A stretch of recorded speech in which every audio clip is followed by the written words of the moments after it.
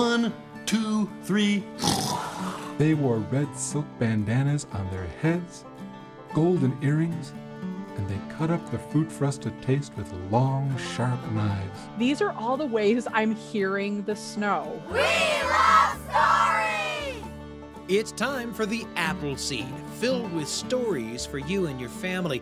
Since 2013, we've been bringing you tall tales and personal tales and fairy tales and folk tales and historical tales and more. All kinds of tales from all kinds of tellers. I'm Sam Payne, your host. It's such a pleasure for me to be with you. Such a pleasure every time you tune in to bring these stories into your home and into your heart. There's a lot of special stuff coming up today. We're going to hear a story from Willy Claflin called Piggy Wiggy, kind of a fractured fairy tale that you're going to love. You're going to hear a story from Dan Keding called The Gypsy Wagon, a story from that great Chicago storyteller. You'll hear an entry of the Radio Family Journal about my grandpa's old Mercedes, and you'll hear a conversation with Rachel Wadham about the book 10 Ways to Hear Snow. Now, a lot of the stories that we're going to bring you today are animal stories. And we always say that most animal stories are really stories about people. After all, the world is full of people who are in one way or another like the animals in the stories.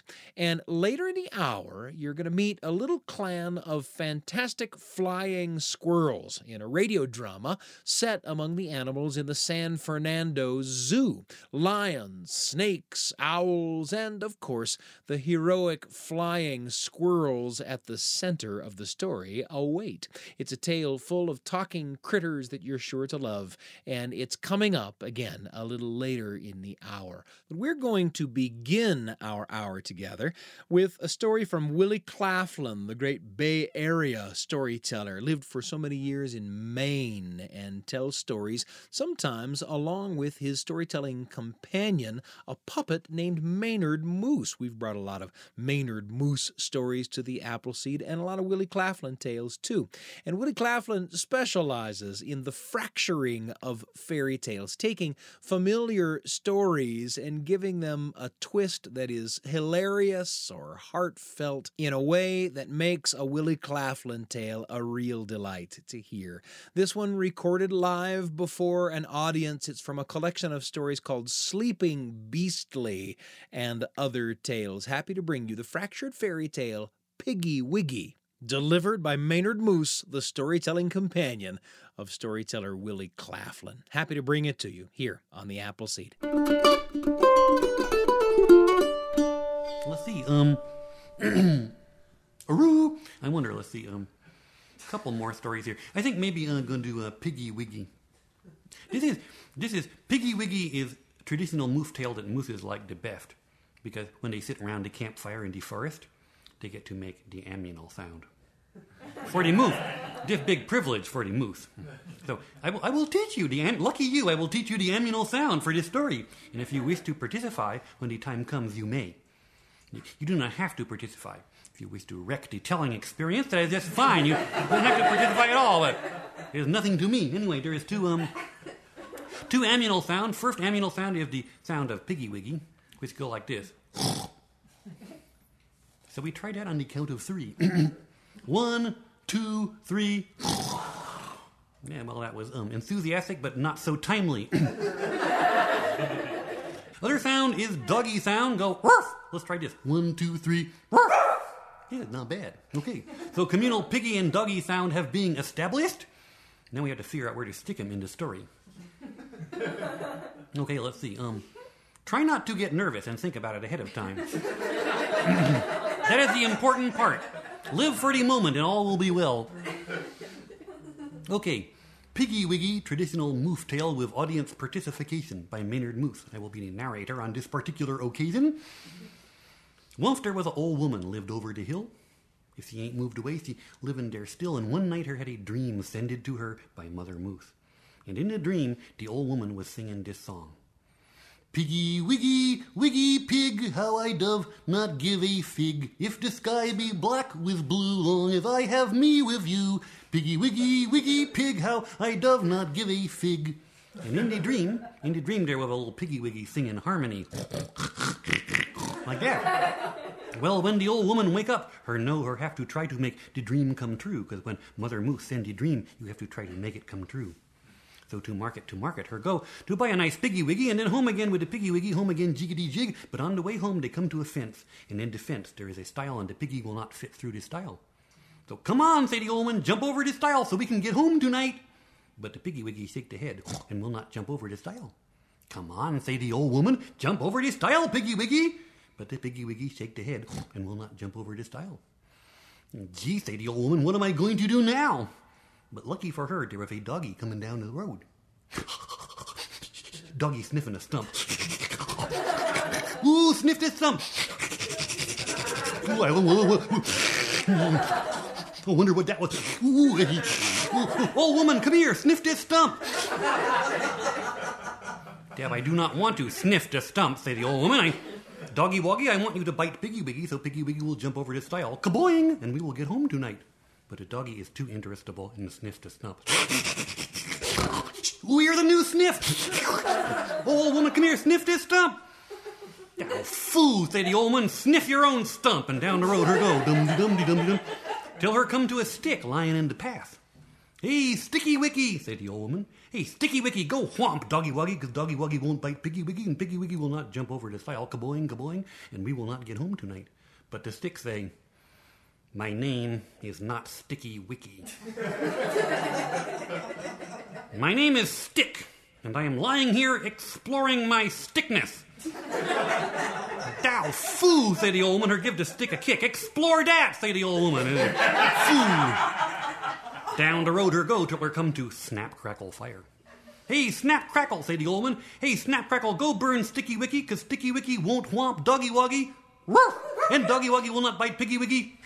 And Piggy Wiggy will not jump over the stile. Kaboing, kaboing, and I ain't never going to get home tonight. But the fire just goes snap, crackle. What's the matter from you, say the old woman, you do not understand English? I say go burn Sticky Wicky. But it was not an English-speaking fire, and I did not understand a word. Thou foo, say the old woman, her kick the fire, but by accidental her set the fuse on fire. Help, help, say the old woman, her hop down the road upon the unburning fuse. Boing, boing, boing, with a flaming foot stuck up in the air. Help, fire, fire, till her come to a pool. Sploop, or stick the burning shoe into the pool. Sploop. I beg your pardon, say the pool. Oh, excuse me, say the old woman, but thank you for putting out my shoe. I wonder, could you go put out Snap, Crackle, Fire, because Snap, Crackle, Fire won't burn Sticky Wicky, and Sticky Wicky won't whomp Doggy Woggy, and Doggy Woggy will not bite Piggy Wiggy, and Piggy Wiggy will not jump over the stile, kaboing, kaboing, kaboing, and ain't never going to get home tonight. But the pool say, I am a peaceful pool. I reflectify the moon and stars and birdies flying overhead while gold and silver fishies swim within, and I do not wish to be embroiled in domestic disputes. That's pool talk for nope, ain't gonna help you. That old woman, her angrified, fool, say the old woman, her kick the pool, sploop. Then down the road her go with the soggy shoe. Yeah, down the road, stomp, stomp, squelch, squelch, go the old woman, her feeling kind of discouraged-ified. Gee, said the old woman, I do not know what I am going to do now, when all of a sudden her see a beautiful, handsome moose. A noble beast with brown fur and beautiful antlers munching the moose moth. Ooh, it make my heart go pity-pat. Look at that beautiful moose, said the old woman. Nature is most wonderful ammunal. Hey, moose caboose, go drink Splissy Splashy, because Splissy Splashy won't put out Snap Crackle, and Snap Crackle won't burn Sticky Wicky, and Sticky Wicky won't whomp Doggy Woggy, and Doggy Woggy won't bite Piggy Wiggy, and Piggy Wiggy will not jump over the stile, boing, boing, and I ain't never going to get home tonight. But the moose say,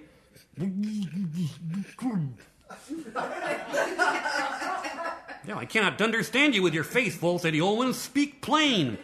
Well, I have to choose this moose box, say the moose. Now, foo, say the old woman, but her do not kick the moose. It's bad luck to kick a moose. Especially very bad luck to kick a big moose. And down the road go the old woman till her come to a hunter with a great big gun. Hey, hunter, kablam, say the old woman. Hey, hunter, kablam, go shoot that moose, because the moose will not drink Splissy Splashy, and Splissy Splashy will not put out Snap Crackle. Snap Crackle won't burn Sticky Wicky. Sticky Wicky won't whomp Doggy Woggy. Doggy Woggy won't bite Piggy Wiggy.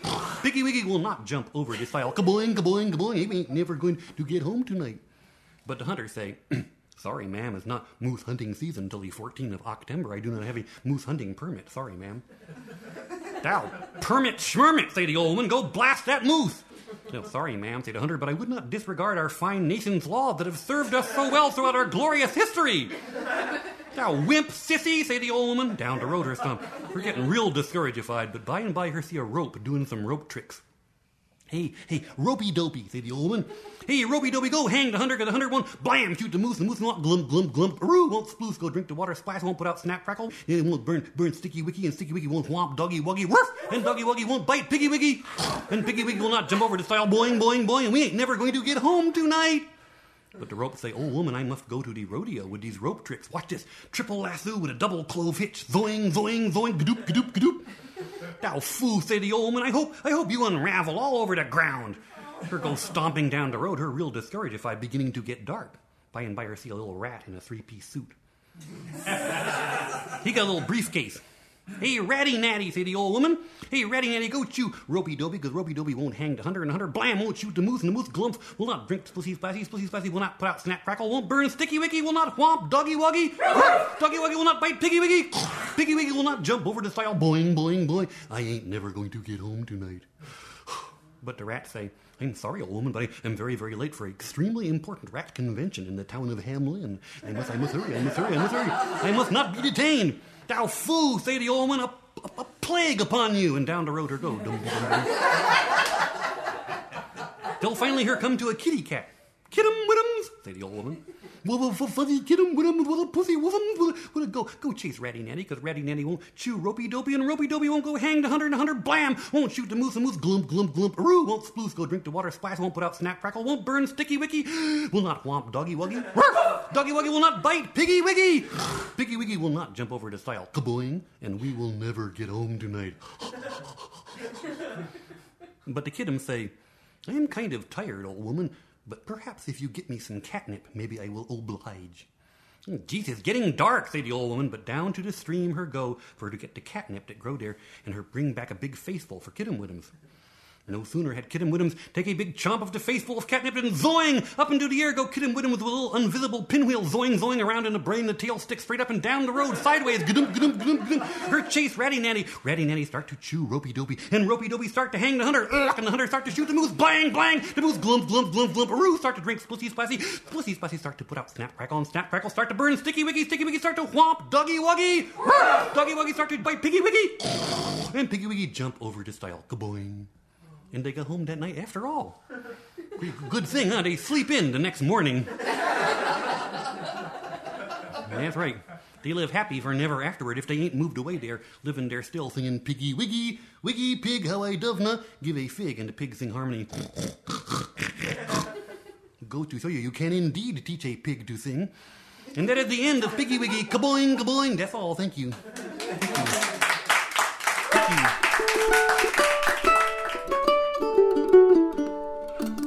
Piggy Wiggy, a story told for you by Maynard Moose, the puppet storytelling companion of storyteller Willy Claflin, recorded before a live audience, and it's such a pleasure to hear Willy's audiences reacting so enthusiastically to those stories. That's half the fun for me.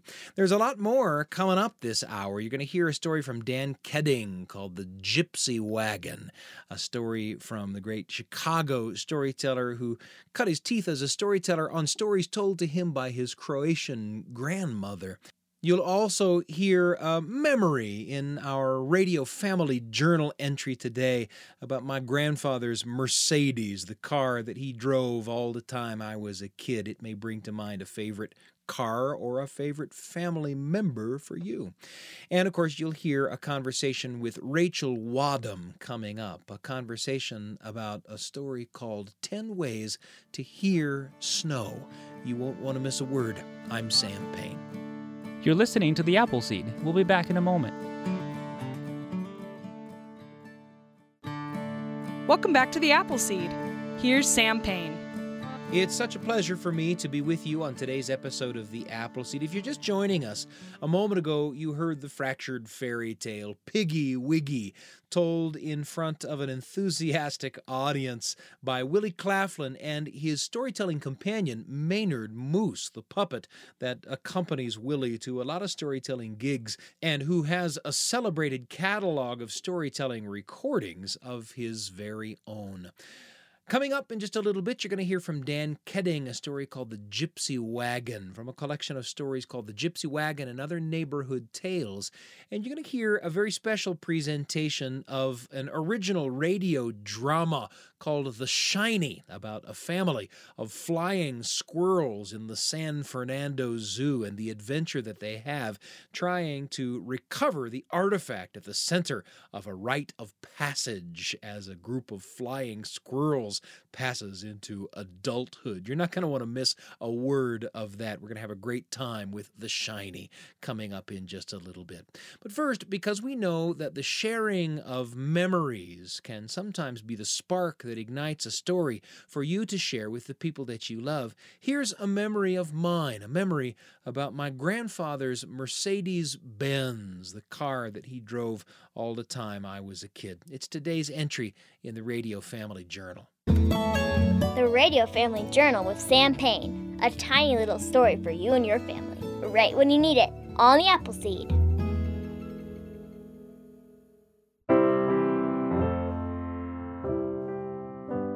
My grandpa Pappas, as I've mentioned sometimes here, was a prisoner of war in World War II. And I may tell more of that story sometime, but right now I mention it only in relationship to the way he got his car, the car that was his main car all through my childhood. There was the old Ford Gran Torino in a garage, of course. I have no idea when that car came into the family, probably about the same time that man first walked on the moon, 1969. But in, 1981 or so, when I was in the 3rd or 4th grade, my grandpa took my grandma and my Aunt Ann. My Aunt Ann was just finished with high school, and went to Europe to trace my grandpa's movements as a soldier in the war. And when they got there, they bought a tan Mercedes-Benz sedan. They drove that car all through Europe and then had it shipped to the United States, where it became the car that I associated with just about every interaction with my grandparents. He taught us to treat it carefully. No feet on the seats, no playing with the ashtrays, no random operation of the power windows. This was the first car we'd ever met that had power windows. And when we slammed the doors, which we invariably, thoughtlessly did, he told us, "What do you think this is?" He'd bark at us, "A Ford?" We didn't know exactly what he meant by that, but we knew that the Mercedes must be something special. More special, for example, than the Ford Econoline van that served as our family car for about as many years as my grandpa drove the Mercedes. When I think of that car, whenever I think about camping. My grandpa lived in California, but he loved to visit our house in Utah for the mountains. And every time he visited, it seemed, we'd go camping. And in every photo of every camping trip, there's the tan Mercedes-Benz in the background. It's in the background of my memory as I think about the trip to Bryce Canyon National Park we made, just my grandpa and grandma and my brother Joe and me. We made camp and walked to the canyon rim and looked down into that maze of rock spires and hoodoos, and at night looked up into the darkest sky filled with the brightest stars I'd ever seen. And that Mercedes-Benz sat guarding our little camp until we drove it home. Later, I think of that car as part of the biggest road trip we ever took as little kids, from Alpine, Utah to Duluth, Minnesota, for the Matson family reunion, my grandmother's people. We took two cars, my grandfather's Benz and our Econoline van. And sometimes one or another of us kids would ride in the Benz with Grandma and Grandpa, and sometimes we'd ride in the van, tracking the taillights of the Mercedes, which were always there in front of us, about a quarter mile down the road.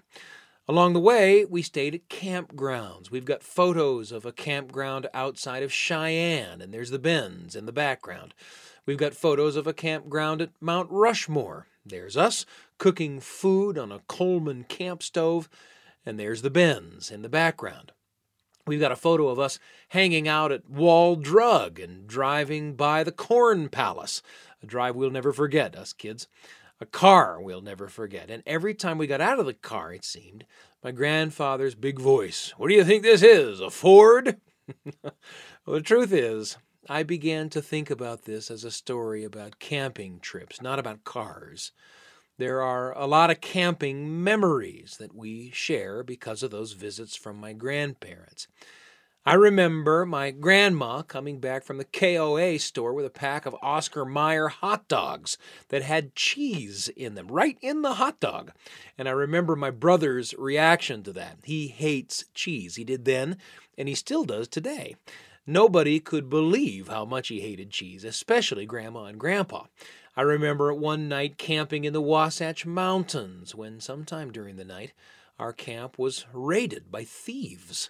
The most exciting thing that had ever happened to us, for sure. So, again, it surprised me as I began thinking about camping trips that the car loomed so large in those camping memories. But there it is, that good old tan Mercedes. It didn't last forever, the Mercedes era, but it did last until I was in college. About then, my grandpa sold the Mercedes, which was still in pretty good shape, and got something else. The era was at an end. Come to think of it, I don't think we ever went camping together after that. Camping, oddly, had been for the Mercedes era. Photos and memories by the carload are all that we have left. By the way, it might do here to mention that the new car, the one he drove for years and years after the Mercedes left us, was a Taurus. You know, a Ford. The Radio Family Journal with Sam Payne. A tiny little story for you and your family, right when you need it, on the Appleseed. A memory of my grandfather and his car. Thanks for joining us for that entry in the Radio Family Journal. My grandfather's long gone, long since passed away, but a legacy of stories remains, and you can bet that we tell those stories around the kitchen table or the living room or the campfire, and we always hope that the stories that we bring you here on the show spark the same kind of memories for you. Share them with us by sending an email to us at theappleseed@byu.edu. Again, that's theappleseed@byu.edu. Lots coming up. In just a little bit, you're going to hear a radio drama called The Shiny that you're really going to love. We're excited to bring it to you. It's something special here on the Appleseed. But first, how about a conversation with a friend? Great stories come into our lives in so many ways. The food experiences that we have can be rich wells of memory and story. Great films that we see, certainly radio programs that we hope are a part of your storytelling landscape, and of course, the great books that we bring into our lives and into our hearts. We love to chat about all of those ways that storytelling comes into our hearts and into our minds, and we love to do it with friends. I'm thrilled to be joined by Rachel Wadham, our old friend Rachel Wadham, the Education and Juvenile Collections librarian at Brigham Young University. And if there is a book that Rachel doesn't know about, I want to know what it is. Rachel, it's great to have you with me. Well, thank you, Sam. You're such a flatterer. We have had in the past such great conversations about not only the content of great books, but also some of the memories that come from that content, some of the things that kind of spring into our minds as we read those great stories. And the book that we're going to talk about today is no exception. We're going to talk a little bit about the picture book, 10 Ways to Hear Snow. Tell us about this book. Oh, this is such a beautiful book. It's by Kathy Camper and illustrated by Kennard Peck. And it is just gorgeous. What happens in this story is a young girl wakes up in the morning and it has snowed. And of course, she is very excited about the snow, but she's also going to her grandmother's house. And so they're going to make their very favorite dish together. And so she wants to get to her grandmother's house to have this time together with her. So she starts out, she's going to walk in the snow down to her grandmother's house. And as she goes down the path, she hears all of the things that are happening, right? The shoveling of the snow and the kids patting the snowman to put him together and the thump of the snowball when her friends hit her with a snowball. And she hears all of these beautiful sounds and she catalogs it as she goes along and says, these are all the ways I'm hearing the snow. And it's just beautiful. I love that kind of sensory experience with this book, that sometimes we don't think of snow as a hearing sensory experience, but it really can be. And when she arrives at her grandmother's house, we find that her grandmother actually is blind. And so she doesn't have the ability to see the snow, but she can hear the snow too. And so after they make their favorite dish together and eat their favorite dish, they go out and listen to the snow. I mean, that is such a beautiful, beautiful book. And for me, it just brings up some just really vivid and heartfelt memories. When I was growing up in Utah, we used to have huge snowstorms. We don't have them anymore. It doesn't snow as much as it used to. I'll tell you, Rachel, though, every time it does snow, I get as excited as I got when I was a kid. Well, that lovely kind of sense of childhood wonder, right? And I remember vividly some winters where it snowed so much that it was taller than me, right? And I also remember vividly there was one winter where it kind of melted a little bit. And because of that, the ice fell off of our roof of our house. And it just made these beautiful kind of ice sculptures just right on the edge of our house. And it was dripping off into the bushes. I just vividly see these really vivid experiences that I had as a child, right? Of these snow experiences. And additionally, I was very privileged to live near a set of grandparents as I grew up. And I always, whenever it snowed, my grandfather would either come to our house or we would go down to his house and build a snowman. That was just one of those things that had always happened in the winter. And I just have these vivid memories of, rolling the snowballs with my grandfather and, the feel of my scratchy, those scratchy kid gloves that we had in the 70s, right? that were made out of itchy wool, right? Yes. And I just love that sense because so much of our experience is fully sensory, right? Yeah. It's not just that we see things or we hear things or we feel things, but we do all of that together. And I love how when I have stories like this, not only does it bring up the beautiful feelings and emotions and joy that I had playing in the snow and my lovely connection with my grandfather and my love for him, but it also brings up these kind of sensory experiences, right? Feeling the cold on my face and those scratchy wool gloves and hearing the ice crack off the roof of the house and all of those beautiful things. And I just love that. I love that when stories not only bring up memories, but they also bring up these rich sensory experiences that we have with them. As you're talking about it, I am reminded that so often it's not just the story in the book that becomes important. It's not just the images that you're looking at, but it's the conversation that story and those images are having with your own life experiences, as you sort of allow yourself to come out of the story long enough to sort of think about some of the things that are happening to you and some of the memories that it's bringing back to your heart and to your mind. That can make for a really magical reading experience, can't it? It certainly does. I know that the reality for me is that when we look at these kinds of experiences, there is this kind of sense of we're engaging with the story.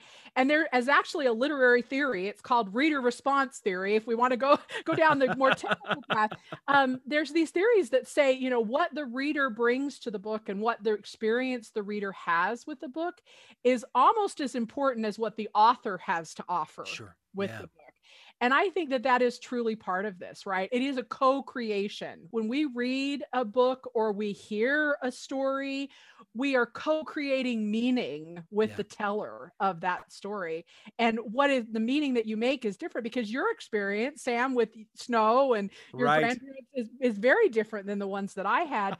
So even you reading this book would come away with a different kind of sensory memory than I did. And even as we've talked here, I've had a dozen memories that I'm just kind of hankering to go and share with my wife and our daughter. And there you go. And that's what it's about, right? Yeah. It's such a pleasure to chat with Rachel Wadham. We've been talking about 10 ways to hear snow. Rachel, thanks so much for joining us. My pleasure, Sam. Great stories come into our lives in so many ways. A pleasure to chat with Rachel Wadham. We'll be sure to have her back. In just a moment, you're going to hear an original radio drama about a family of flying squirrels in the San Fernando Zoo and an adventure that they share. You're not going to want to miss a word. I'm Sam Payne. You're listening to The Appleseed. We'll be back in a moment.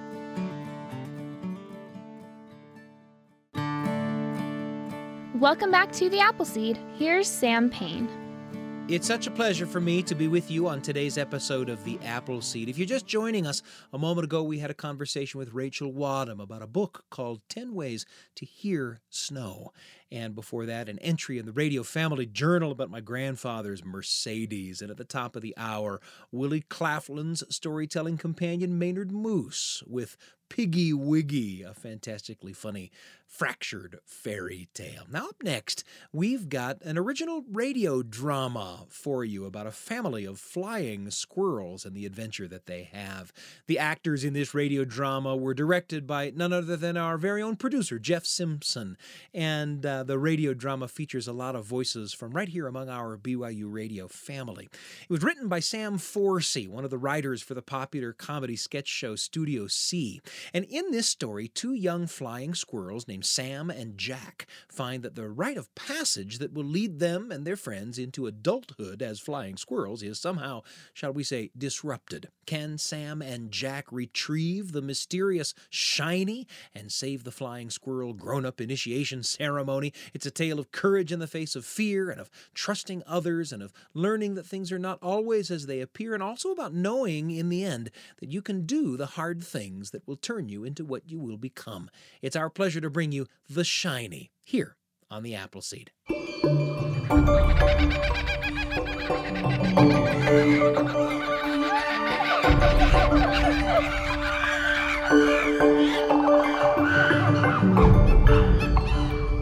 Oh, hello there. I'm Autumn the orangutan. Welcome to the San Fernando Zoo. People and persons of all sizes and shapes come here to see our habitats at home. Our bananas are pretty good, too. The San Fernando Zoo is full of tales, and not just the tales of animals, but tales about animals, although I suppose some of the tales about animals also involve the tales of animals. Oh, anyway, back to the stories. Now, sit back, relax, and enjoy this exciting adventure of two flying squirrels on the verge of growing up. Sam! Hurry! We're gonna be late! Quit jumping, Jack! You're gonna bounce me right out of the tree! Sorry, I'm just so excited. We're 2 years old. We finally get to see the shiny and taste the drink inside. We'll be grown-ups. Are you ready? All right, I'm ready. Great, let's go. Jack! I'm going. Ugh, always jump first and think later. I still get nervous jumping into the air. It seems safer to keep my feet planted on solid branch. Okay. 1, 2, 3. Yeah! Sam, you made it. Aw, was little Sammy scared to jump off her branch? Seth, leave her alone. She's a glider afraid to glide. But maybe you were too dumb to notice that, Jack. Jack's not dumb, and I'm not afraid. I'm just cautious. Look before you leap is a squirrel saying for a reason. Whatever you say, scaredy squirrel girl. I still think there should be some kind of gliding test before you can taste the shiny. Then you'd never get to be a grown-up. I'm good at gliding. I start slow sometimes. That's okay then. You'll just always be in last place. And I'll make sure you never forget it, even when we're grown-ups. See you later, little Sammy Scared Squirrel Girl. What a punk bully. He's right, though. I am scared every time. But you still jump. That kind of means you're brave. Brave? For gliding? That's like saying a fish is brave for swimming. Huh. I hadn't thought... Do you think some fish are afraid of drowning? Let's just get inside.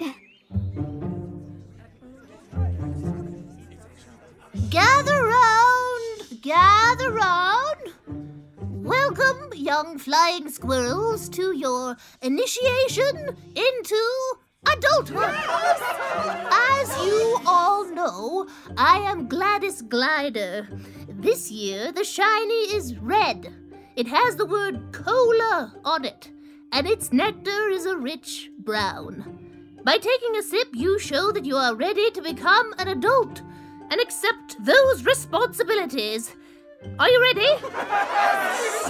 I'll reveal the shiny in 3, 2, 1.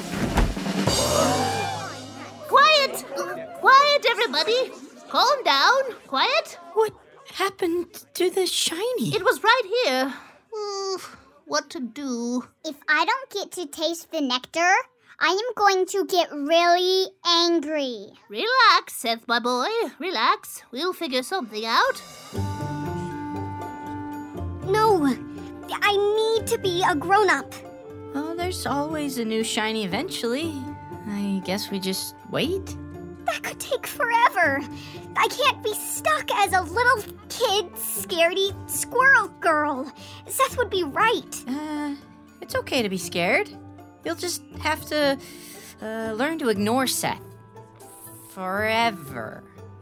That wouldn't be so bad. That sounds pretty bad to me. All right. Well, for now, everybody just return to your homes and... Hey, Sam and me will go get a new one. Who said that? Jack? Yeah, right. Only Jack's skull is thick enough to think that scared squirrel Sam would leave the habitat. She can barely leave her own branch. We could do it. Now, children. Seth is right. It's much too dangerous for you. There are owls out there. You know what those monstrous creatures do to flying squirrels? Everyone, go home.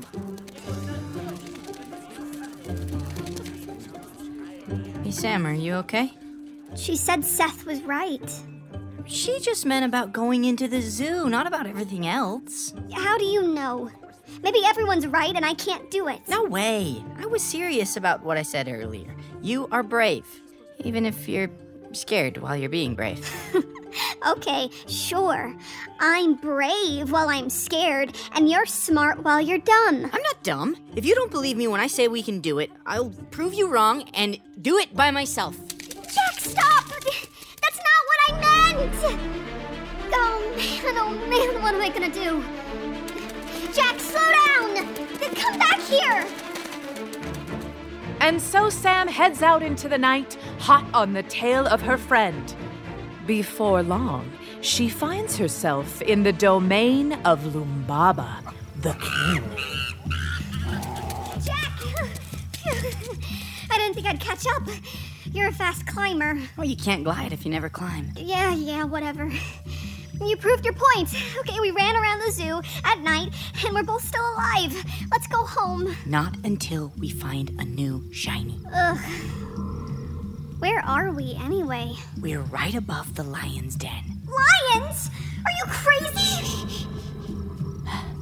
Lumbaba is the king of the zoo. That means he has to help us.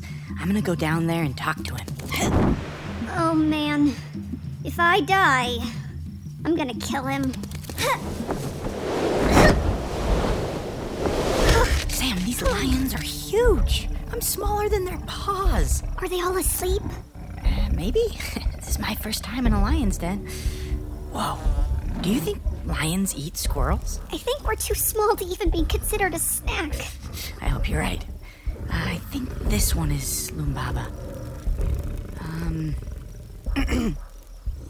Mr. Lumbaba? Sir? Excuse me. Mr. King? Hey! Wake up! Who dares to disturb me, Lumbaba, king of the San Fernando Zoo? It was us, Your Majesty. And who are you? A squirrel, Your Highness, and... I am not to meet with the emissary of the squirrels for a full moon. What is the meaning of this? Speak! Well, Your Majesty, our shiny went missing. Your shiny?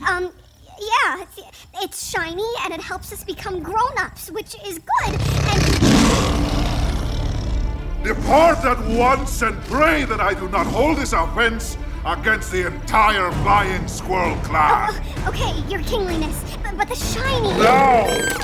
Hurry, Sam! Climb the rock, quick! I'm coming! I think he was gonna eat us. My whole life flashed before my eyes. I was so funny and smart and handsome, and I don't want to die. We tried and almost died. Can we just go home?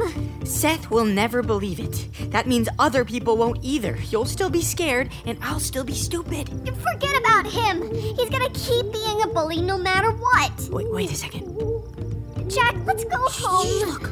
Look down there. Can you see it? See what? Oh, jeez. That's an owl. We gotta get out of here. It's holding something shiny. Oh, yeah, it is. Owls hate squirrels, and we hate them. If we can get the drop on this one and take her shiny, we would be legends. You'd have to be pretty smart and brave to best an owl. Jack, no. It's too dangerous. You followed me. If you're too scared to help now, then don't. If I die, I'm gonna be so mad. What are you doing? Get off of me. You owls stole our shiny, and now we're taking yours. Leave me alone. She's trying to fly away. Hold on. We can't let her get away. They warned me about you pesky rats. Owls are the pesky ones. Try to hold on when I do. Yeah. I'm slipping. I can't hold on. I'm all twisted up. If I spread out my fly fur and I'm facing the wrong way, I'll just drop faster. I don't know what to do. Okay.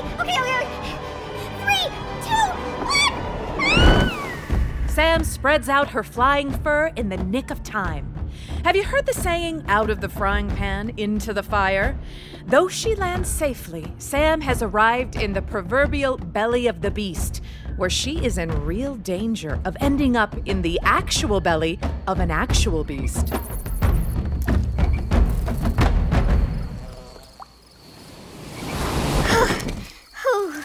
Where am I? It's so warm and wet. Weird, this rock is really warm. Whoa. Is it alive? Hello? Rock?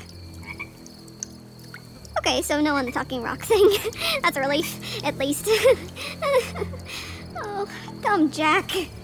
If he'd just listened, we'd be safe, snuggled up in our own branches right now. Huh? Did that wall just move? Wait. Oh, it's surrounding me! So, a sneaky little thief, eh? I'm not a thief.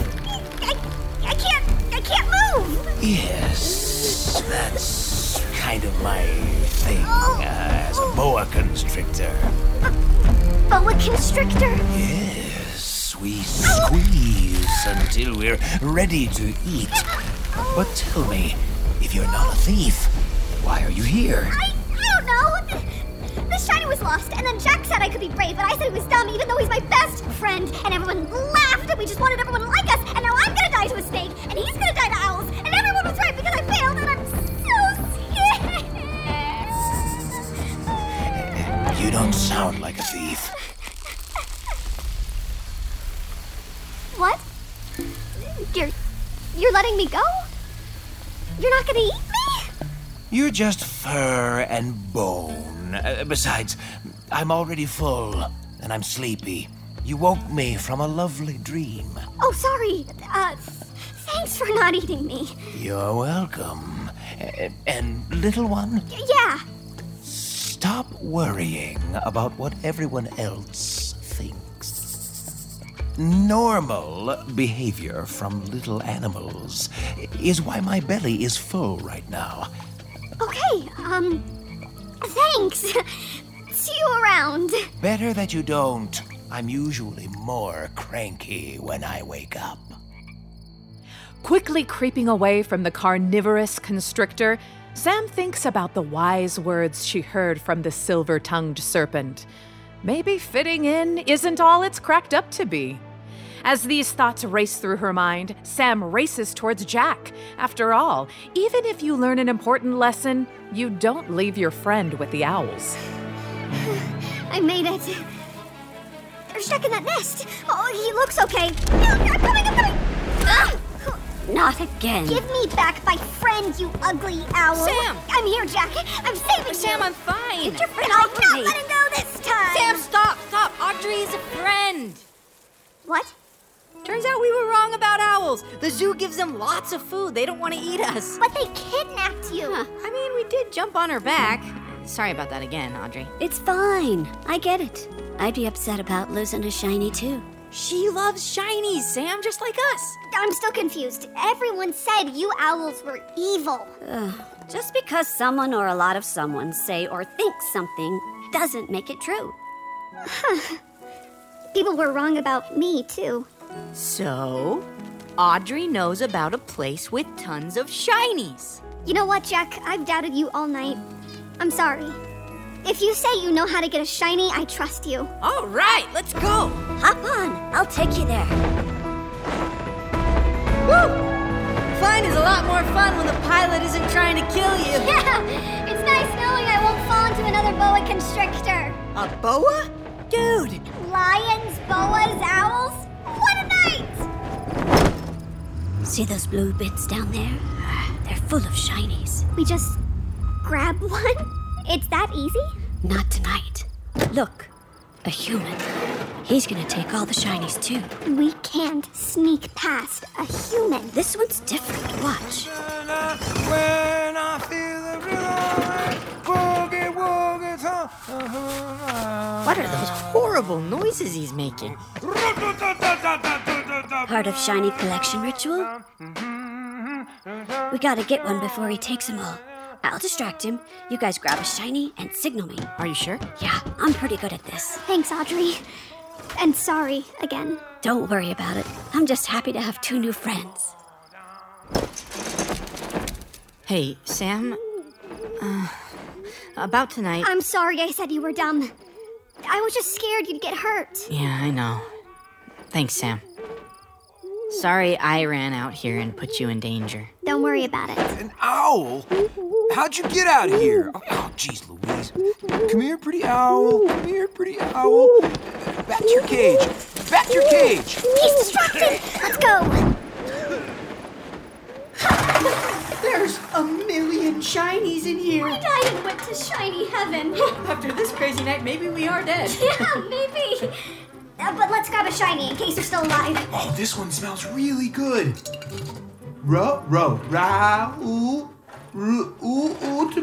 Ear. It says Rotabir. Okay, grab it real tight. Now we signal. Audrey! You guys good? Yeah, great swooping pickup. There's my branch. Set us down right there. We made it! Home sweet home. Audrey, you are so great. Hey, so before we bring this down, should we taste it? I mean, we kind of earned it. Oh, you guys picked a good one. Oh, my tongue is on fire with sugar. I guess we're officially grown-ups. I don't feel different. I feel different, but not from drinking this. I've spent so much time worrying about what other people seem to think of me, and now that just seems silly. I feel like a weight has been lifted off me.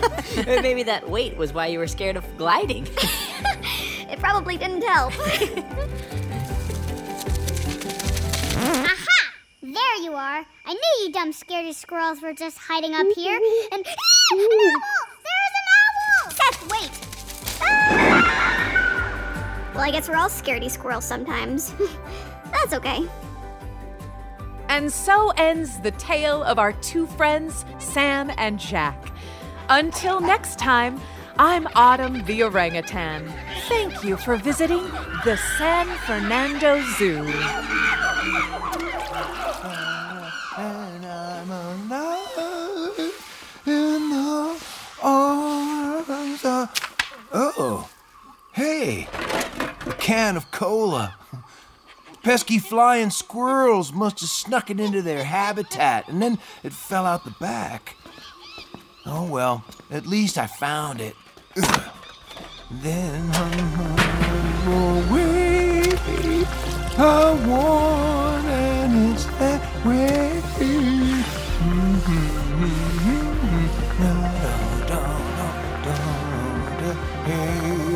San Fernando.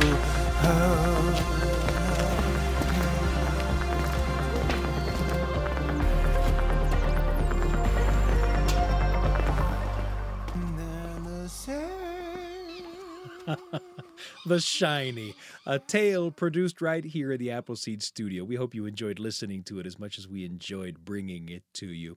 Autumn the orangutan in that story was played by Lisa Valentine Clark, the host of The Lisa Show, one of the other fine programs, part of the BYU Radio family of programs, of which the Appleseed is also a part. Now, as you think about the adventure you just had, think about Sam, who was timid at first, always thinking that the other flying squirrels were more capable than she was of doing the hard and unexpected things that would save the flying squirrel clan and restore order there in the San Fernando Zoo. And it didn't help her to be taunted by Seth, that little bully of a squirrel. Chances are you know someone a little like Sam. Heck, chances are that you know someone a little like Seth, too, and Jack and the rest. And what it all means is that while the story of the Shiny was mostly just a lot of fun, it's also a story that might give you something to talk about. That's the way stories work. They can provide the language we need to talk about things in our real lives.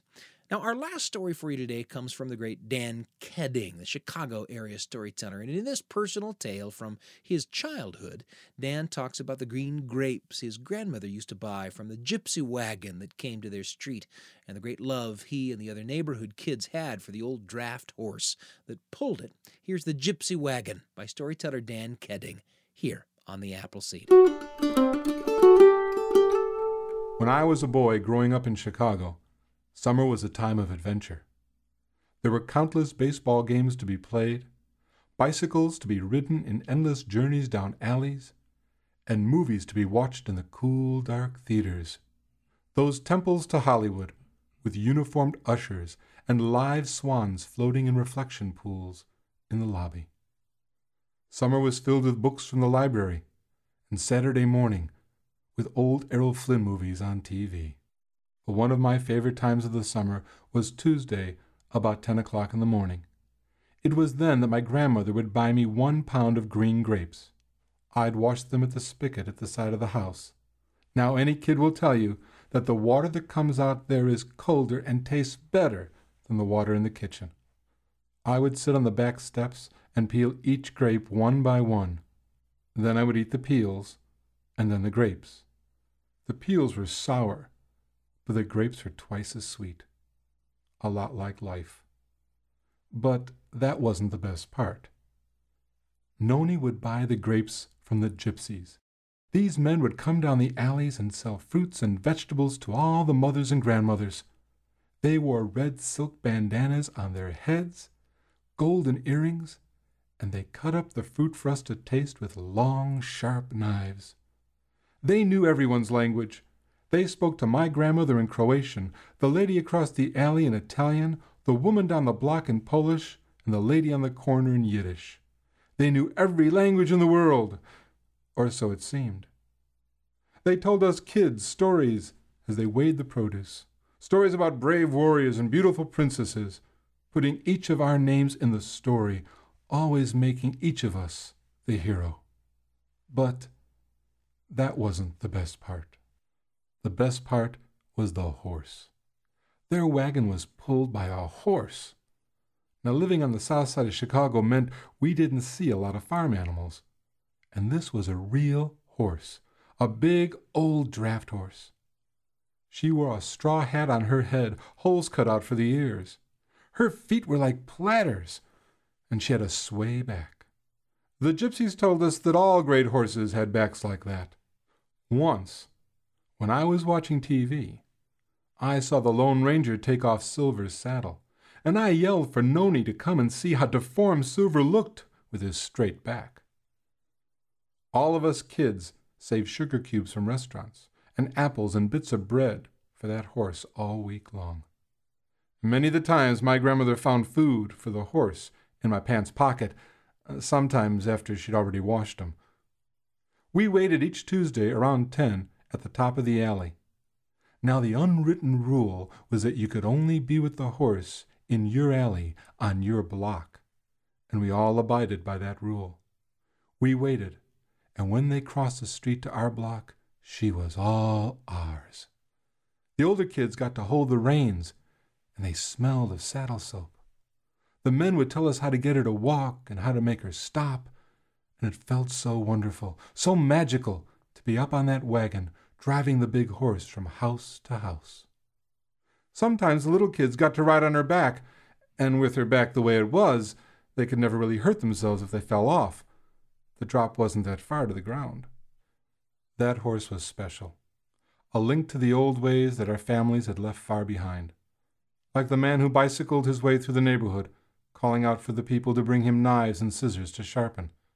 Or the old Latin Mass my grandmother went to each and every morning. Or the stories the old ones told over coffee or over the back fence. The first Tuesday of one summer, one year, we're all waiting for the gypsies to come down the alley.